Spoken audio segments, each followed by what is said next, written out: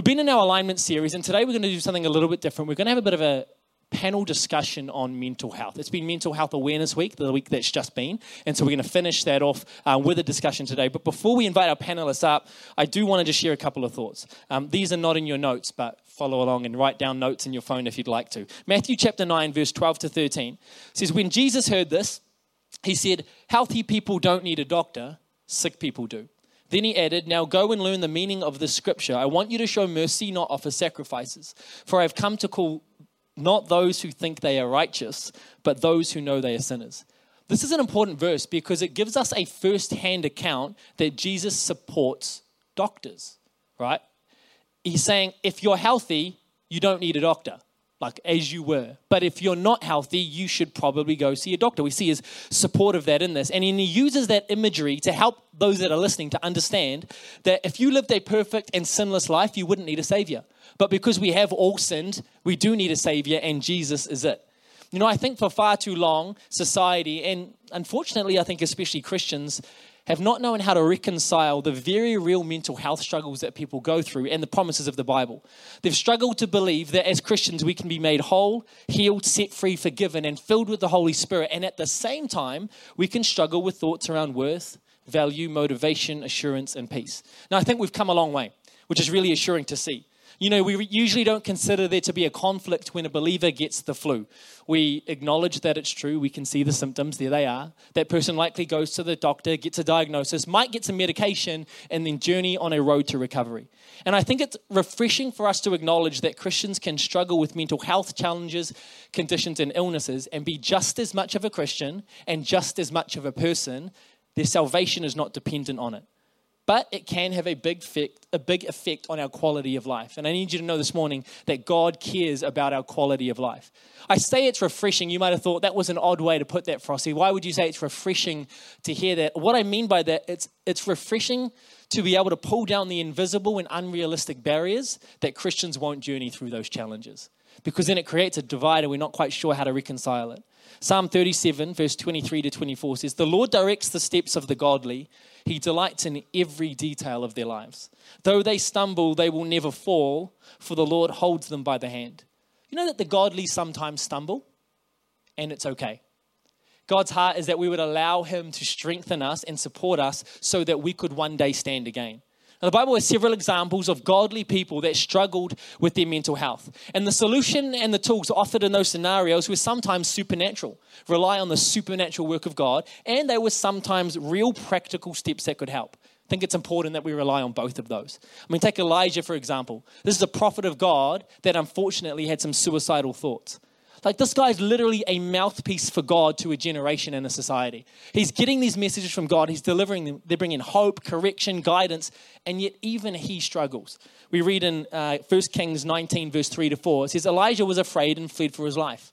He went to Bathsheba, a town in Judah, and he left his servant there. Then he went on alone into the wilderness, traveling all day. He sat down under a solitary broom tree and prayed that he might die. I've had enough, Lord, he said. Take my life, for I am no better than my ancestors who have already died. Now, God did not take Elijah's life, but rather he gave him strength to continue on. Elijah, quite interestingly, is instructed to have a nap and a meal, and then he gets up and he has strength to continue. Now, I'm not suggesting that the Bible's response to suicidal thoughts is just to have a nap and a meal, right? But good nutrition and sleep are often a very good first step. But Elijah, who is a prophet of God, is struggling with this. And this is the most key thing, I think, is that God didn't turn from him. God didn't turn his back on Elijah, but rather he drew near and he gave him the strength to continue on. And I think that's really significant. When we are weak, it is possible for us to get strong again. That can be hard to believe when we're feeling weak, but it very much is true. You know, anxiety is another big one, and the Bible does actually speak directly to anxiety. 1 Peter 5:7 says, cast all your anxiety on him because he cares for you. Peter is writing to believers in this letter, and he recognizes that we all feel anxious from time to time. And I love the encouragement to cast all of our anxiety on the Lord, to cast it all on him, to submit our worries to him. Do you know that God is not afraid of, put off by, or unsure on how to deal with you in moments when you feel anxious? mean, even Jesus said, right, he says, come to me all who are weary and burdened. Not all who are top of the world and feeling great, although you certainly can come to Jesus too. He says, come to me all who are weary and burdened, and his promise is that he would give you rest. You know, sometimes the things we worry about in life that cause anxiety in our heart and in our mind can have a negative effect on our body and our mind. I mean, think about Jesus in the Garden of Gethsemane. He's preparing himself to be arrested and crucified. He knows it's coming, and it says that he felt deep anguish to the point of death. This is Jesus himself feeling this way. Now, with all of that said, I need you to know that God's heart is that we would heal from mental illness, that we would gather the strength that we need, both from God and from professionals, and that we would take some practical steps towards wholeness. And so that's what we want to focus in on a little bit more this morning, on the practical steps to wholeness. And so we have amazing people that are going to join me on the panel now. So without further ado, I'm going to invite them up and introduce them to you. Firstly, we have Dr. Brendan Ash. Brendan, you can come and join us. Good to have you with us. You can welcome him. Many of you might recognize Brendan, him and his family, very much part of our Papakura family. They led one of our dream teams, did a phenomenal job, but that whole time they actually lived very close to our Botany campus. So now they're based there, but always good to have you back, Brendan.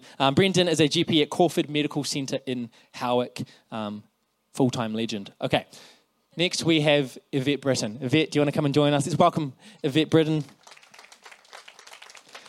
Yvette works as the lead counsellor at Elam Christian College. She not only sees students herself, but she oversees other counsellors and professionals that deal with students at our school, and currently studying in her master's as well. So she's super smart. Thirdly, certainly not least, is our one and only Ali Griffiths. Come and join us, Ali. Ali is a first-year intern with us here at Elam Christian Centre Papakura through Elam Leadership College. She does youth work and also women's ministry, and she just recently, like a week, maybe 2 weeks ago, graduated with is it diploma in counselling? Is that the name of your thing? Amazing. She's a professional. She has just graduated as a counsellor and does youth work. She is phenomenal. Awesome. One more time, put our hands together and welcome our panelists. Cool. This discussion was, I found it really valuable, even from the position I was sitting in the first service, and we're sort of going to try and go through that again today. And our hope and our heart is that there is some gold, there is some practical tools, some help for every person in the room. But kind of the way, and because of the panelists that we have, there's going to be things for adults in there as well, but also we want to spend some time speaking to young people and parents of young people. It can be so hard to navigate how to deal with and lead and guide our children through challenging times. Our mental health issues are not just for young people. We know that full well, but we're going to journey through some of that as well, which would be cool. So let's just kick right into it. Brendan, we're going to start with you if we could. There's a whole bunch of different mental health conditions and illnesses, we know that, but anxiety seems to be one of the most common ones. Medically speaking, what's going on in the body when people are feeling really anxious, and how do health professionals measure this? When someone comes in, how do you come to a diagnosis that they perhaps may have some form of clinical anxiety? Well, first of all, I have anxiety myself. I've got it right now, and so I'm not comfortable up here, so I'm just the same as everyone else. And secondly, I want to point out that I really like this new carpet because it's been a while since I've been here, and the old carpet triggered me, you know, it was pretty bad. So back to anxiety. As you say, it's very common, and to be honest, we all have it, and it's put in our hearts for a reason. God created us to have some anxiety, so we fear things that are dangerous. And even my daughter did a speech on anxiety for school, and she won. That was an A. But if you can imagine, you know, you're looking over at the edge of a tall building, you feel fear because you don't want to fall off. Or there's a big dog with big teeth and snarling at you, you feel fear because it's a dangerous creature. So anxiety is a good thing, but it's when it becomes overwhelming and crippling and you can't function, we've got a big problem. So it's a normal feeling and too much of it. And same with depression. I mean, I feel sad. We all feel sad sometimes, but it's when it becomes too much that it's depression and that needs help. So your question was, how do we diagnose it and what's going on? So there's two ways. Sometimes people, they just tell, you know, as a GP, people just tell you about their emotions and what's going on in their head, and it's quite obvious. And you even feel it in your own heart. You feel a feeling of darkness and depression when someone's depressed who you're talking to. So you guide, you monitor your own feelings. If someone's very anxious and on edge, you find yourself getting anxious and on edge as well. So that's quite easy to read. And the other thing is we do have some objective scoring tests, like we can ask 7 questions about anxiety. How often over the last 2 weeks have you felt any of the following symptoms? Is it never? Is it sometimes? Is it most days? Or is it pretty much every day? So you get a little score at the end of that. So there are objective ways to measure that, and we can rescore that every time we recheck somebody and go, oh, your score's dropping down. This is good. You were scoring 12, now you're scoring 6 or something like that. So, yeah. Awesome. Now, in the last service, you mentioned how sometimes patients come to you and the anxiety that they face is seemingly logical. They can make sense. Their world's sort of falling apart. And for others, that's not the case. Do you want to maybe speak to that a little bit? Yeah. So some people have a real anxiety which is crippling and it's serious and it's real. There's no doubt about that.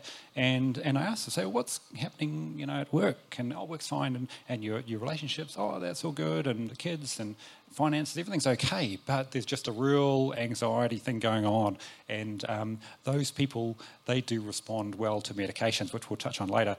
Other people, they're just in a terrible situation in life, and they lost their job, they're going to lose their car, their house, whatever, and their marriage is on the rocks, and everything is going bad. And of course, that's a situational anxiety or depression, and sometimes there's an overlap of both. Some poor people have really complex lives going on.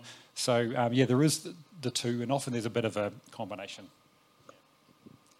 At your practice, obviously you only represent one practice, but how often are you seeing people come in with mental health struggles that they then go and diagnose, or some have medication, some don't? You said, like you said, we'll touch on that later, but how common is it, and what sort of mental health conditions are being presented as you're seeing it?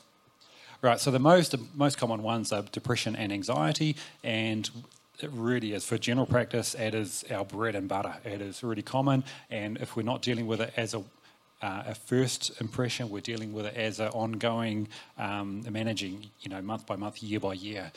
So it is very common. So I can guarantee your general practitioner will have seen it and managed it on the day that you see them. It's very common. So don't feel like your general practitioner can't manage what's going on.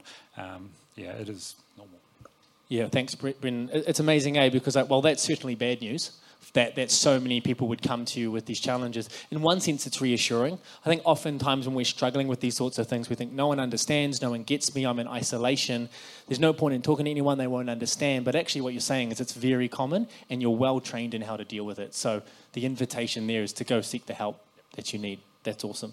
Okay, Yvette, we're going to flick over to you if we can. I remember from my time in youth ministry, which is a few years ago, it seemed like these mental health conditions and challenges, especially around anxiety and depression among young people, was a growing concern. With every passing year, it seems to be more prevalent. I'm wondering, you working with students all the time in school, they come and see you, they come and see the other counsellors. What are you observing at Elim Christian College in terms of, I guess, a similar question to Brendan's, but what are you noticing on the ground there at school? In terms of what's presenting, what people come to counselling for, that would be, yes, a lot of them are coming for anxiety struggles, low mood, feeling depressed, sometimes struggling with suicidal thoughts, or sometimes distress intolerance and managing that through self-harming sometimes, eating disorders. And a lot of these things we would deal with only in counselling. A lot of them we need to, refer to GPs, for example, or specialists. But that's what they come with. Stress. And just in mentioning low mood, I think COVID has had an impact. I think people are perhaps that sense of what is routine, what is normal, everyday stuff, it just seems to be that much harder. So I think that has had an impact on the increase. And did you ask about, has it increased over the years? Was that the question now? Yeah. Yeah, I think in the last, I'd say 8 to 10 years, it's definitely, we've got a lot more people coming in to see school counsellors than before. And part of that, I think, is a good thing, that they're not silently struggling alone and kind of just sucking it up and freaking out on their own, but actually seeking help. And I think that a lot of that is because awareness has been raised, which is a good thing, that they know you can seek help. You can just check in. Maybe it's not something serious, but have a conversation. So I think that culture is helpful. And there is, I think, another aspect of why that has sometimes, I believe why that's increased is a huge shift towards, everyone being connected all the time. And I think that does put a lot of pressure on young people, particularly just having your minds kind of frenetically busy all the time, connected. Am I going to miss out? Am I going to not hear about something that's going on? I think that creates a lot of pressure and stress, as well as all the things coming their way, like the perfect life presented on Instagram or on social media, and along with the challenges of pornography and targeting young people. So there's a whole lot of reasons that I think, and particularly those things impact on, in my experience, one factor which is quite huge, and that is sleep. So sleep is just like this huge battle. So it's often one of the starter questions, how's your sleep? And that can unpack a whole lot of stuff. So I think that sleep is a hugely protective factor for mental well-being, and puts, sleep being affected puts people at risk for anxiety and depression. So that's kind of a hinge point that I think has really changed over the last few years. Yeah, amazing. It's great to see that the environment is changing and that people are feeling more comfortable coming forward for help. Brendan, I guess just touching base on that, do you feel like as a GP or as a doctor, you guys are better at identifying it, or is there just more of it, or is it a bit of both? I think there seems to be more of it, and I think back, the COVID times was a terrible time where people were cut off, they were isolated, they were left to watching their devices and getting too much overdose of unhealthy stuff from Netflix and algorithms, and I think that certainly was a big thing. But definitely people are more open to talk about it now. It's not such a stigma, which is really good. And what Mike King is doing and stuff, just that awareness, and it's okay to talk about it. He's admitting he's had his issues, and I think certainly people are talking about it more. So both, I think. Awesome, thank you. Okay, Ali, you have done a placement throughout the course of your studies at Ardmore School down the road and also at Elam Christian College, and you serve in our youth ministry every Friday night. Now, you could sort of come at that from two capacities, right? When you're in the schools, you're a counsellor in there, and when you're a youth leader, you counsel, but not in a professional capacity. And so sometimes students might open up to you in a different way. What is it that you're seeing, both in our schools and in our youth ministry? What are the prevalent, challenges that young people are facing in our community? Yeah, I think similar to what Yvette said, anxiety is a huge one. Also low mood, depression, that sort of thing. But I think a huge part of it is also just around identity. I think the teenage years is quite the formative years where teenagers are asking the hard questions, figuring out who they want to be, what's important to them. And so I think part of that definitely plays into it. And especially when it comes to, I think, as humans, we all kind of want to put ourselves and others in boxes to understand our lives. And so I think there is this really interesting trend in the last probably few years where teenagers seem to be taking on labels where they have experiences of, for example, anxiety, which is a really normal experience, like Brendan was sharing. That's what motivates us when you've got an interview to prepare well, or when you've got an exam to study. It's actually a really important part of life. But then when they begin to take on these labels and they're like, oh, I'm really anxious, that kind of then is the lens that they look at their life through. So then they feel nervous about something and then work themselves up into this quite panicked state. I definitely think that's a really interesting thing that I've seen quite a bit of as well, is just this labeling, and it becomes part of who they are and then their responses to the world. And then it's really hard to step out of that and to function well without this kind of constant lens of this is who I am, this is how I respond to situations and understand the world around me. Yeah, and we were chatting earlier in the week and we spoke about how for a lot of the time for young people, and not just young people, adults as well, we can feel anxious, and that can be different from having an anxiety condition. But for young people that are still trying to process the world and figure it all out, how do they navigate figuring out the difference? And how should parents help their young people sort of figure that out? I think that one thing that I hear a lot from teenagers is they just want to feel heard by their parents. I think it's really hard for, as an adult, to remember that your kids or teenagers around you don't have the emotional intelligence or self-regulation that adults do.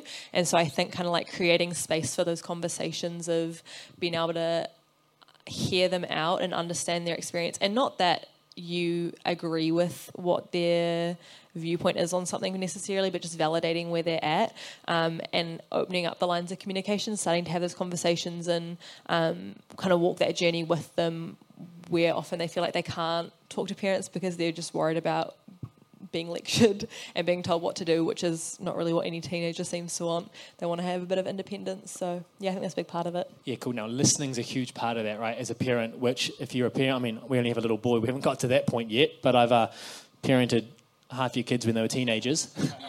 Not really, but you know what I mean. One of the hardest parts is listening when you're convinced you know the answer, but yet your parent, the children don't want to be told what to do. How do we listen well in a way that helps guide our young people to the right conclusions? Yeah, I think it's like seek first to understand, then to be understood, right? So if you can take the time to like really get their experience, and like it doesn't have to make sense to you, but it's the world that they live in and it's their experience of the world. We all have very different experiences of the world around us, and so taking the time to just really listen and ask questions, not for the purpose of this is what I want to tell you, but just like I really want to understand where you're coming from. And I think also like empowering them to take some steps towards doing something about it. So being like, okay, well, what do you think we should do about it? Like I know for me as a teenager, those were like the best conversations that I had with my parents. Was then they were like, okay, well, what are you going to do about it? And I was like, oh, I actually like have a say in it. Like actually I have a valid point of view. And so I also found that in those situations that made me then, once I felt heard, I was like, okay, well, Mum, what do you think that I should do about this? Dad, what do you reckon is the best way to go forward? And so I think that it's kind of the both and. It's like listening to them first and validating their idea of what comes next, but also like as a parent, obviously you have a pretty clear idea of what they should do and know a lot more about life in the world than them, and so it's that balance of also kind of being able to bring some wisdom and perspective, but also like if what they think that they should do is like a tiny step in the journey for where you want to see them eventually, like taking those small wins as well and empowering them, because they'll take a lot more responsibility and actually want to do it, instead of being like,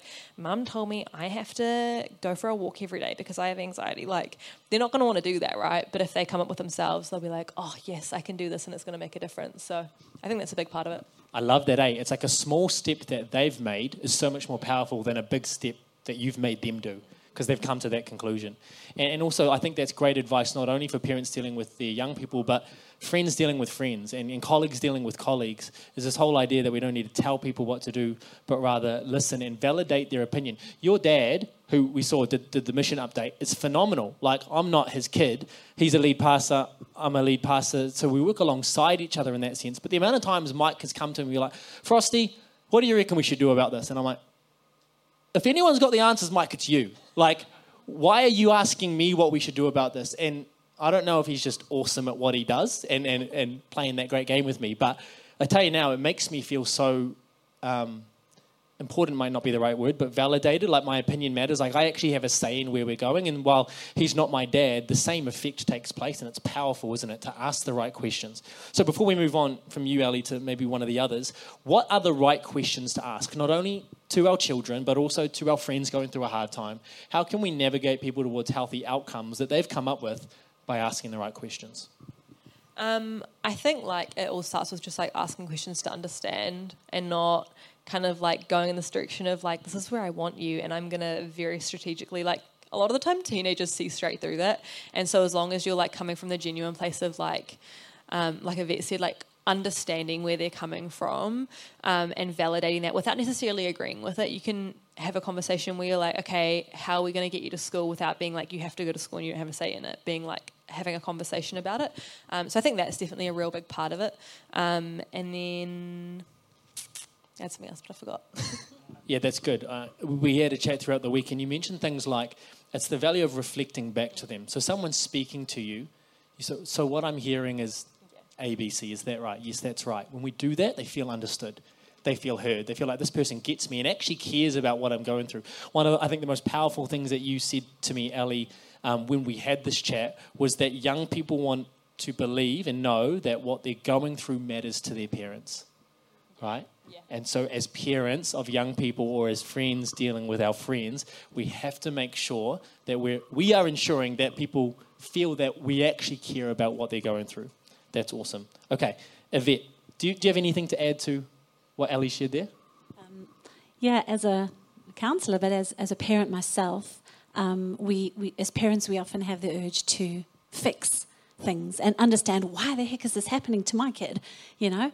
And so there's that urge to seek for answers. And very often when we're like, why are you going through this? Why is this happening? Why are you so depressed? Why are you still in bed? A lot of times the person actually doesn't know. They're just sitting with that low mood, feeling like they're feeling, and they have no idea. And it's probably a collection of a whole lot of factors. It's probably not one single thing. There might have been a tipping point. So maybe a more helpful question might be just to say, you know, I can see you going through some stuff. What support do you need from me? How can I support you? And actually asking that with genuine curiosity, because they might think of something you never thought of, and you might be surprised. They might go, I just need some time alone. Okay, I'll come back and check in on you. They might say, can we just watch a movie and not talk about it, please? Okay, because they just need to be with you, but not chat. They might say, actually, I actually think I need to see a counsellor. Can you organise that? So we never know what they might say, and then they are saying what support they might need. So I think that's helpful. The other part that has gone from my mind. That's all right. It was about just. I think Ellie has said it. We can agree without. We can validate their feelings without agreeing with them. So, and it's important that we empathise and just show that we actually get that this really is a struggle. I can see that you are really struggling to get out of bed. That must be actually quite tough right now. How are we going to get you to school? So they might not want to go, but we need to find ways to help them towards that. And sometimes having a little bit of flex in that journey, yeah. I think that's really powerful for us to understand that we can affirm and validate somebody's feelings without agreeing with them. Because in the past, I know in my younger years of leadership, young person would come to me with a struggle and I'm like, there's nothing about that I agree with.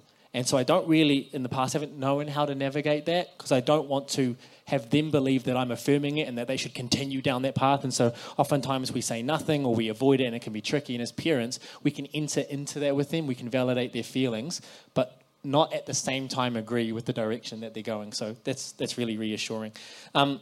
It seems like not only are these struggles being more widely experienced, but sometimes more severe as well. I mean, remember when I was a young person, it probably was there far more than we knew because we weren't talking about it as much, but I think there was less of it as well.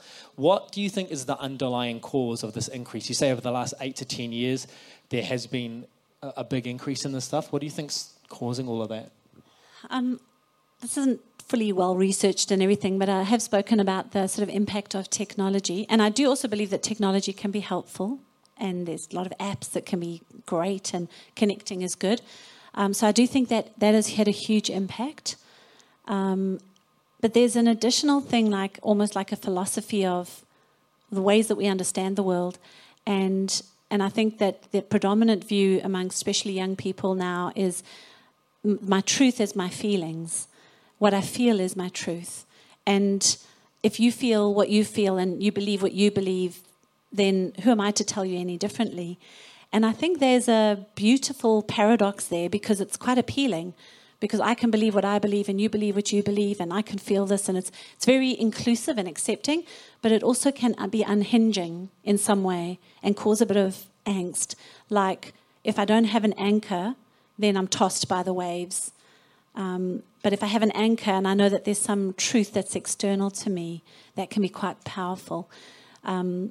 We don't have, as Christians, we don't have this kind of loose, wafty hope about what might be, I hope you're going to get through this. It's not that kind of hope. It's a sure, solid hope that there's a future, there's a person, there's a God that loves you. And that's unconditional. That's not something sort of vague. So there's that groundedness, that anchor that I think to hold on to, which I think is really important in the conversation. So. Amazing. Thank you, Yvette.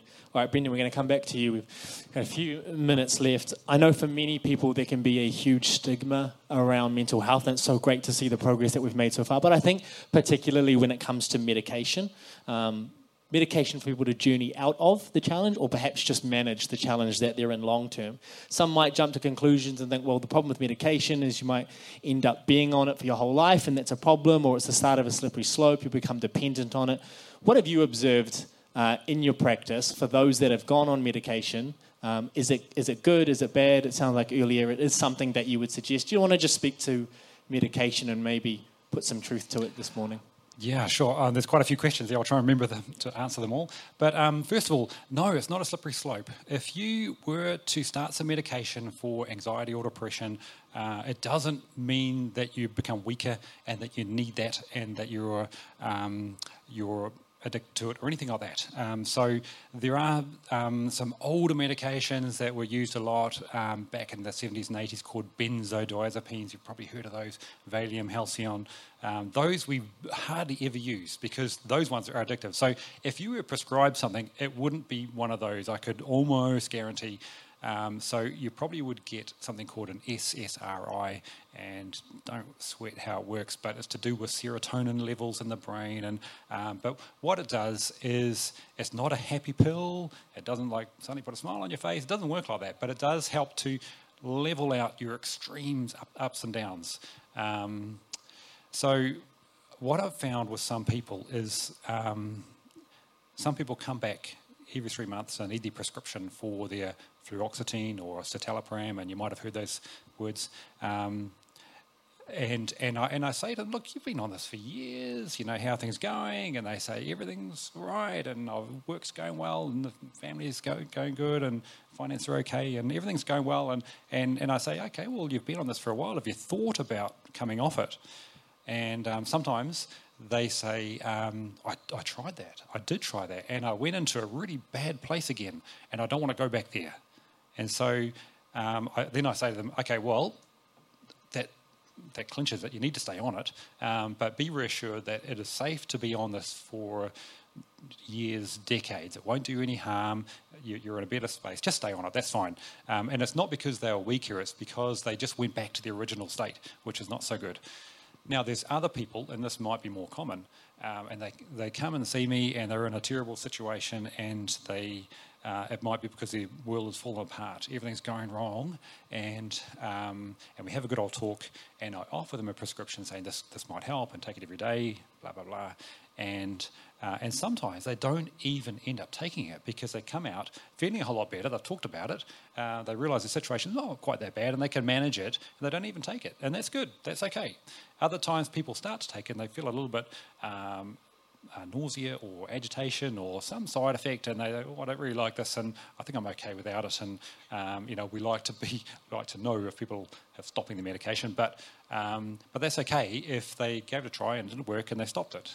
Or sometimes the situation changes and 3 months passes, 6 months, and actually marriage is good, got my job back, everything's fine again, and they're okay, and that's good too. So there's a whole range of situations and outcomes, and it's not a simple one box.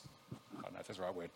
Yeah, that's awesome. I think, again, that's reassuring, right, because it's a catered approach. And what you're not saying is medication should be for everyone. And so it's good for some and not for others. But it really just depends on how you respond, and every person's different. Yeah. I think like when I was much younger, and I thought that people that went on medication for these reasons, it's just because the doctors didn't know what else to do, so they just chucked medication at them. It's very much not the case. And I was ill-informed back then as well. Yeah. Certainly, I've come a long way. But you've got professionals developing these amazing medications that actually help people. It's not addictive long term. There's no negative side effects long term. So that's great. So I guess the encouragement here and the invitation is, if you're struggling, it may be great for your season. It may not be, but go and speak to a professional that can help you with all of that stuff. Yeah, and also medication is just one facet. We've got counselling. Also, I encourage people to have good connections with people and talk about their stuff, and all these things are important. And self-help, the websites that you're going to put up in a minute, and talking to yourself and saying I can do this, and or God is greater than this, and just all these things that just remind us. And you may have to do that several times a day, but all these things, they all do work. Awesome. Yvette, you work in a Christian college. I don't know how the college became a Christian, but assumedly a lot of the students in it have a faith journey. Not every single one of them, we know that. And so a lot of the students that are coming to see you and the other counselors that you work with probably wrestle with this whole idea of, I'm a person of faith, I believe I'm whole, I'm healed, I'm set free. But then I also have these challenging thoughts and emotions and everything going on. And how do they reconcile that? Is there a struggle, battle between the two? And what advice do you give to people that are dealing with that battle? I think just a reflection is that I've noticed that the younger generation doesn't struggle with that as much as the older generation, as parents perhaps. But I think there is still that sense of like, I should be an overcomer, I should have joy, but I'm actually just don't even feel like getting out of bed. Or, you know, I'm super anxious and I'm meant to cast all my burdens onto Jesus. But did I do that? And what happened? You know, and so there's that little bit of that tension that happens in their faith. And I think it's because as you've already said, you know, if I had diabetes, I'd take my insulin, I'd pray for healing, I would, probably institute some sort of healthy practices in my, exercise and diet and so on, and all of that. So I would do it, all of those, and, not or. And I think it's, in our faith, it's not about the and not about, and the or. It's not medication or prayer or counseling. It's exploring all of those options and seeing what God has given through people and directly to us to help us through stuff. With the guilt, because the mental health issues rather than physical health issues happen in that thought space, we can get really down on ourselves because it actually affects how we are thinking. So it's that much harder to come up with those solutions. So with that guilt, I think it's about not judging yourself and knowing that having compassion on yourself is a first step. Just like you'd have compassion on a friend. If Ellie was going through a struggle, I'd be like, oh, Ellie, you know, how you doing? You know, you're doing okay. Can I pray for you? I'd be kind to her, all of that. But when it comes to being that to ourselves, we tend to be a lot more judgmental. And I think it's about shifting what overcoming or being joyful or having peace even looks like. So being joyful if you're really low might just mean smiling at the person who's just brought, you've just brought your takeaways from, just mustering up a smile. That might be joy. Overcoming might be just showing up at work on time in basically the right gear. That might be overcoming. And so changing that dial and being kind to yourself in that regard, I think can help. That's so good. I love that personalized approach, right? Like what joy looks like for me in my season might be different from someone else in another season, and not comparing because we're all at a different point in our journey, going through different things.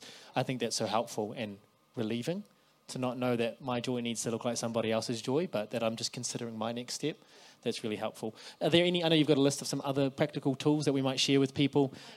Write these down, but I will be posting all of these tools and websites and things on our Facebook group as well, so that you can go afterwards and click the links that you need to. But Yvette's got some. Yeah, I did want to write them down because there's a few things that I pulled out that I thought these are quite specifics that students seem to have found helpful. First, I'll just talk about the general picture is, if you can think of REDS, taking care of your mental well-being would be looking at rest. Am I getting enough sleep and am I getting enough breaks? Am I just working full tilt through the week and then working at church all Sunday and going in the evenings and so on? Am I getting enough rest, breaks? Am I getting good sleep? E for exercise. I don't prescribe anything because I'm a counsellor, not a doctor. And so, but I say to my students, if I could prescribe something, just one thing, it would be a bit of exercise. And I know from my own life, last 2 weeks, you could ask my family, I haven't been my best self. And I haven't got on my bicycle once. So there's a little bit of a link there. So just getting out and about. And exercise isn't doing a marathon. Exercise for you might look like wandering down to the beach, sitting there and watching the waves and wandering back. That's what it might look like. So E, and then D is for diet, just making sure that you're actually eating food. When I say food, I mean like not all the stuff filled with preservatives and the stuff that just gives us these energy kicks like that, but good solid food. And then S is for social, just staying connected. And that goes on the other side. If you've got a friend who's down and who's low, keep messaging them, without bugging them, but go visit them. They might just need a visit, not to talk about their problems even, just to sit and hang out. for a bit. So keep on, because they might be really struggling to connect.